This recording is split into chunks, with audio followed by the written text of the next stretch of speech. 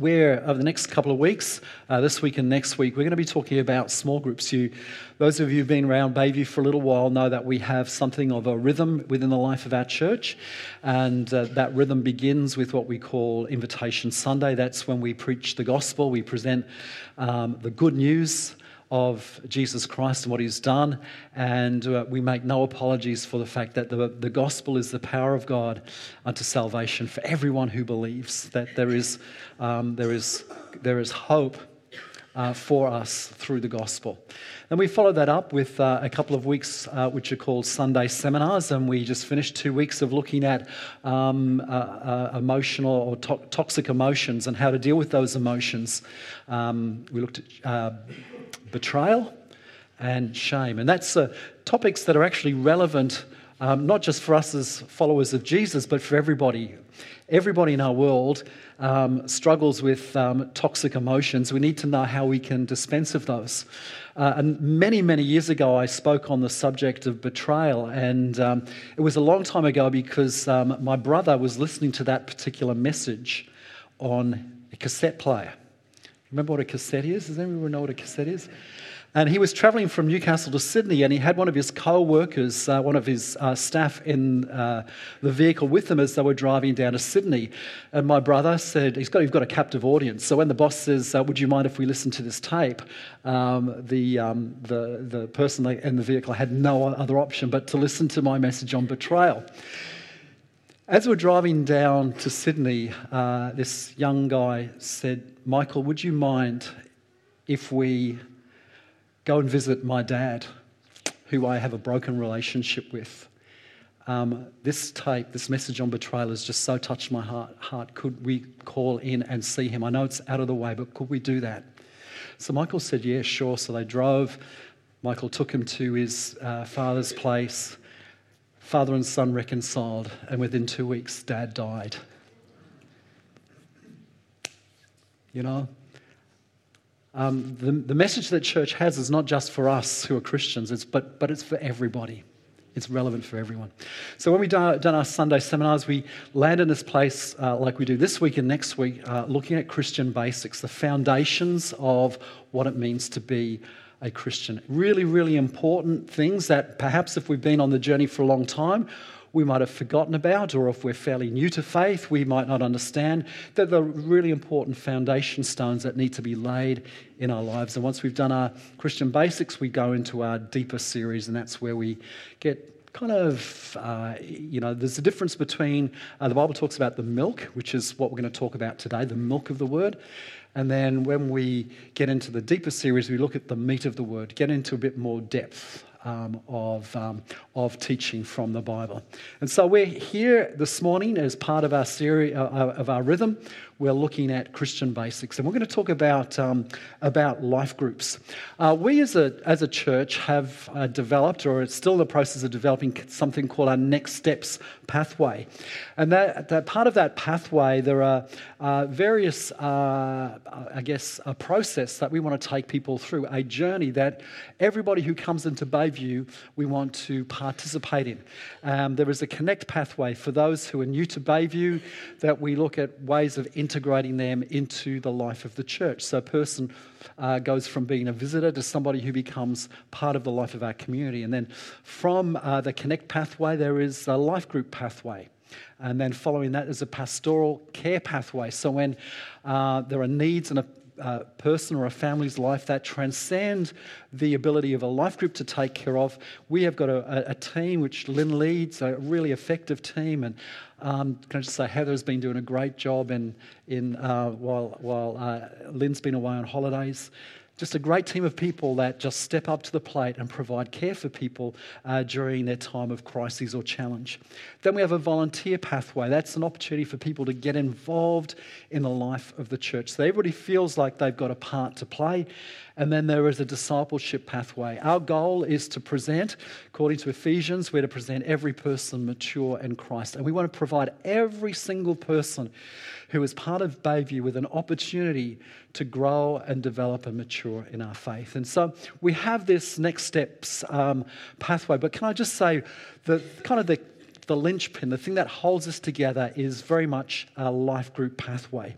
And it's the key, which is part of our Next Steps process. Now, we call small groups here life groups. Some churches call them connect groups. I grew up in the area when they were called home groups, or small. Who remembers home groups or small groups, connect groups, whatever term we might give them. But I wanted to say life groups, or meeting together in small groups, is incredibly important. I know from my own life, my own journey as a Christian, that small groups have played an integral part of my development in my Christian faith. I was actually baptized in water in a life group. So I was part of a life group as a new Christian. I was in New Zealand, and the life group that I was part of, I was baptized in somebody's bathtub in their house. It was in a life group that I first learned to pray out loud in front of other people. It was in a life group that I learned to pray for other people. It was in a life group that I learned to ask questions and was able to glean the wisdom of the years of experience and the maturity of older Christians. You know, when you're a new Christian, you kind of think, how am I going to make this thing work? How am I going to make Christianity work? And then you meet people who've been on the journey for decades and decades and decades, and it provides kind of sense of hope that, one day I'll get to that place myself. It was in a life group that I learned to lead worship. I had 3 chords and a capo. And a capo is a little thing that you can change the keys on your guitar. But I had a few chords, and that's how I learned to lead worship, was in a life group, singing Bind Us Together, Lord. We won't go there. If Mike was preaching a sermon, he would launch into that song right now. It was in a life group that I learned to develop my leadership skills. Every life group has at least one problem person in it. If you're part of a life group and you can't think of who the problem person is, you're probably the problem person, okay? Every life group has at least one problem person. And when you're leading a life group, you've got to figure out, how do I stop this person from dominating all of the conversation? So you then have to go and have the conversation with that person and say, hey, when we meet, this life group is not just about you. There are other people that need. And so you have to overcome those fears of challenging people. I can see some people nodding heads. They've had those conversations before. It was in a life group that I learned to hear the voice of God and operate in what the Bible calls the gifts of the Spirit. You kind of hear from God, and you'd be able to say to somebody, hey, Lynn, I think you're a bit discouraged at the moment, and I just feel like God wants to encourage you with this scripture. That's why I learned to do that in a life group. That's where I learned to kind of hear the voice of God and be able to sow encouragement into people's lives. And it's also the place where I met people and built friendships. I was in my mid-20s, and my friend Andrew and I decided we'd start up a life group. And we met at his house, and the first week we had 30 people rock up. And we thought, well, wow, that's pretty impressive. We better remove a wall. So we pulled out a wall of his house so we could fit more people. The next week, there were 70 people at this life group. It's not really a life group anymore when you've got 70 people. And we didn't really understand anything about church planning back then. We just thought, we've got a life group with 70 people. And so what we did is we would all sing together, and then we broke up into little groups and met around the house, and then we'd come back together for supper at the end.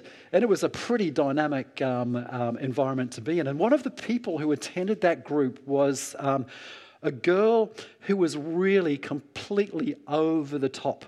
I'd never met a Christian quite like this girl before. She was a punk. She was pretty wild. And she rocked up at our life group. And I thought, my goodness me, who is this woman and where did she come from? Anyway, one night after our life group meeting, she said, Stephen, could I talk with you, please? And I went, yeah, sure, I'd love to. We found a quiet place. And she said, I just want to let you know that I actually like you. And here's a picture of this woman now.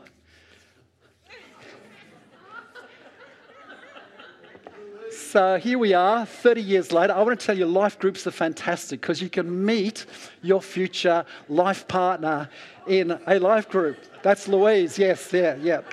Yeah, you know that this old lady, grey-haired grandmother that sits here with very conservative, that's the real her.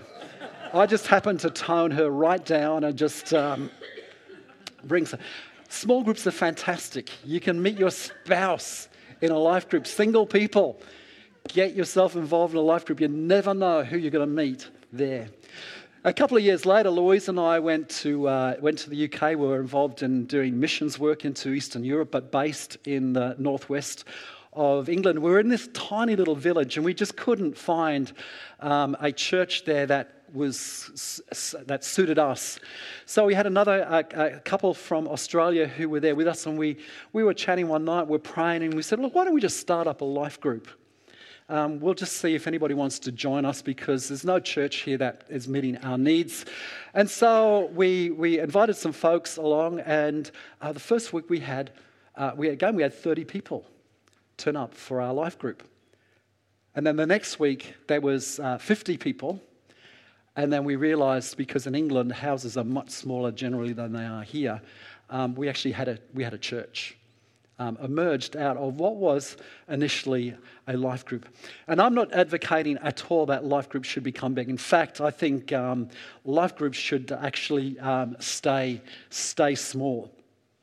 And think beyond a dozen people is actually no longer a life group. It's morphed into something else, but it's not really a life group.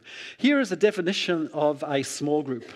A simple definition of a small group is a micro-community of 3 to 12 Jesus followers doing the Christian life deeply together. I like that. Doing the Christian life deeply together. If honesty and vulnerability are necessary for spiritual growth, group dynamics would tell us that the levels of transparency that make this possible won't happen if the group is made up of more than 12 or less than 3 individuals. So where does this idea of Christians meeting together in small groups come from? Well, I want to say I believe that it originates with Jesus. If you have a look at the life of Christ, you see that he had relational circles. He had a relational circle of one, which was him and God the Father. Then there was another relational circle that Jesus was involved in. That was with the 3, Peter, James and John. So Jesus had a close-knit friendship with 3 people. Then there was another layer, relational circle, and that was the 12. That was the 12 disciples of which Peter, James and John were part of.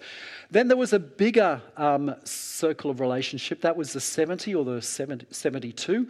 That was his outer discipleship circle. And then beyond that was the crowd. But if you have a look at Jesus' model of ministry, it was to invite a small group of people, the 12, to be with him so that he could invest his life in them. And in Mark 3:14 it says that Jesus appointed 12 that they might be with him and that he might send them out to preach. And so what Jesus did was he invested in the few for the sake of the many.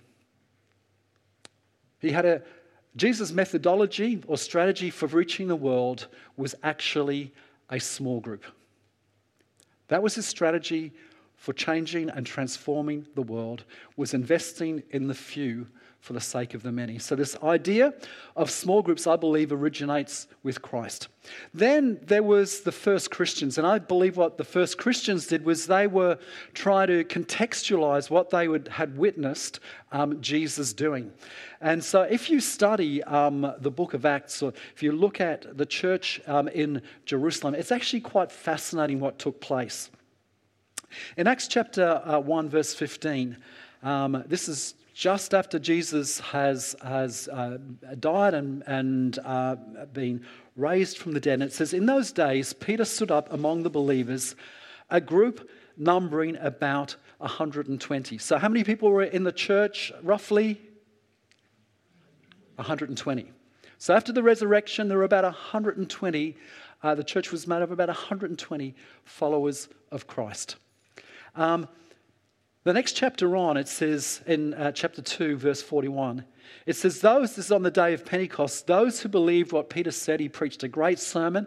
Those who believed what Peter said were baptized and added to the church that day, about 3,000 in all. So the church has gone from 120 to 3,000 in the space of a day. Now that's pretty impressive, isn't it? That's quite dramatic growth. But there was 3,000 people were added to the church. Then a couple of chapters later, Acts chapter 4, this is all taking place in one church in the city of Jerusalem. It says, but many of the people who heard their message believed it. So the number of men who believed now told about 5,000. So it's fairly patriarchal kind of thinking here.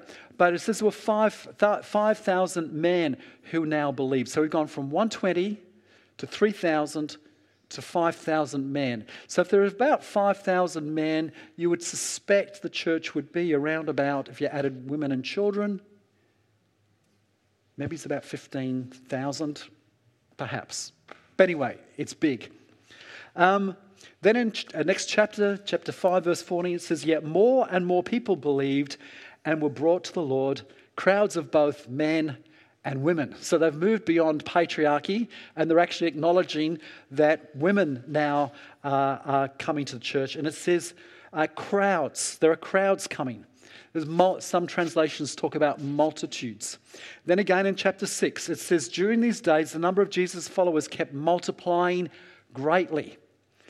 So the church has moved from adding, remember, the Lord added to the church, has gone from addition now into the realm of multiplication. There is exponential growth is taking place. Significant. There is a multiplication process that's going on. Then in Acts chapter 21 and verse 20 it says, you should know, brother, that there are many tens of thousands of Jews who have also embraced the faith. Now, what they estimate is within the first 20 years of the church's existence in Jerusalem, there were about 100,000 Christians who were part of the church in Jerusalem. So it's gone from 120 to about 100,000 people in the space of 20 years. That is phenomenal growth. That was in a city where the population is estimated to be between 200 and perhaps at the most 250,000 people. So about half the population of Jerusalem are now followers of Jesus. That's pretty exciting. Imagine if half the population of Rosebud or the Peninsula were Christians. So how did the church manage or administrate? What was the structure and the strategy of the early church? What did they put in place to manage all of this growth that was taking place? What methodology was implemented? Well, in Acts chapter 2 and verse 46, it says, daily they met together in the temple courts and in one another's homes. So temple courts and one another's homes. And then in chapter 5 and verse 42, it says, and every day in the temple and from house to house, they continued to teach and preach this message, Jesus is the Messiah. So we see what the early church did was they met in two places. There was the temple. They didn't meet in the temple because there's only one person that went into the temple itself, was the high priest on the Day of Atonement. But they met in what was called the temple courts. And the temple courts could accommodate about 50,000 people. It was quite a large area. But the other place that this growing church met was also what? House to house. And so the methodology of early church gatherings was twofold. There was corporate worship, which took place in the temple courts. Hundreds, probably thousands, if not tens of thousands of people would gather to be taught and instructed in a large group setting. But then they also met in small groups for fellowship and for an outworking of the things that they were hearing in the temple courts. And I have the conviction that that same principle applies to us today.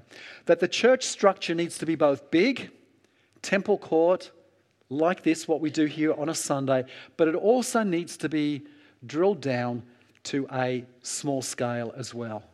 We need to be meeting house to house or cafe to cafe, or somewhere other than in a large environment. We need to be meeting together with other Christians within a small group context. And if you have a look at not just what you see in the Bible there in the early church, but what you see in church history as well, bears witness to the fact that small groups have been part of the church's culture. There's John Wesley, who was called the father of the modern small group movement. In the 18th century, John Wesley, who was started up the Methodist movement, they had what were called class meetings, which is what we would call a small group. And this is what somebody has written about these class meetings. It says, class meetings were intentionally limited to a small group composed of only 10 to 12 members. The group met once a week for an hour with the aim of maintaining personal supervision of the group's spiritual growth. Each member frankly and honestly shared his or her victories and struggles with others. And the groups were co-educational in composition and often were a curious mixture of age, social status, and spiritual maturity. Within each class, Wesley intended a blending of the seasoned saints with babes in Christ as a means of educating and encouraging the newest converts. So it's kind of this mix of people under the Wesleyan movement where they would meet in these class meetings. So, why are small groups so important? Well, number one, Sunday services like this morning, which would be the equivalent to a temple type meeting, there are limitations. There are limitations to what we can achieve here on a Sunday morning. There are only a limited number of people that get to actually hold the microphone and participate in upfront public ministry. And if you like, it's almost like it's become professionalized. That's the kind of world that we live in today, whereas a professional ministry who conduct the religious services. And that has lots and lots of limitations attached to it. Many, many limitations, which we don't want to go into, but it's still important. It's incredibly important and very, very valuable. But it has limitations. Secondly, small groups are important because we're part of the family. The primary metaphor for the church is what?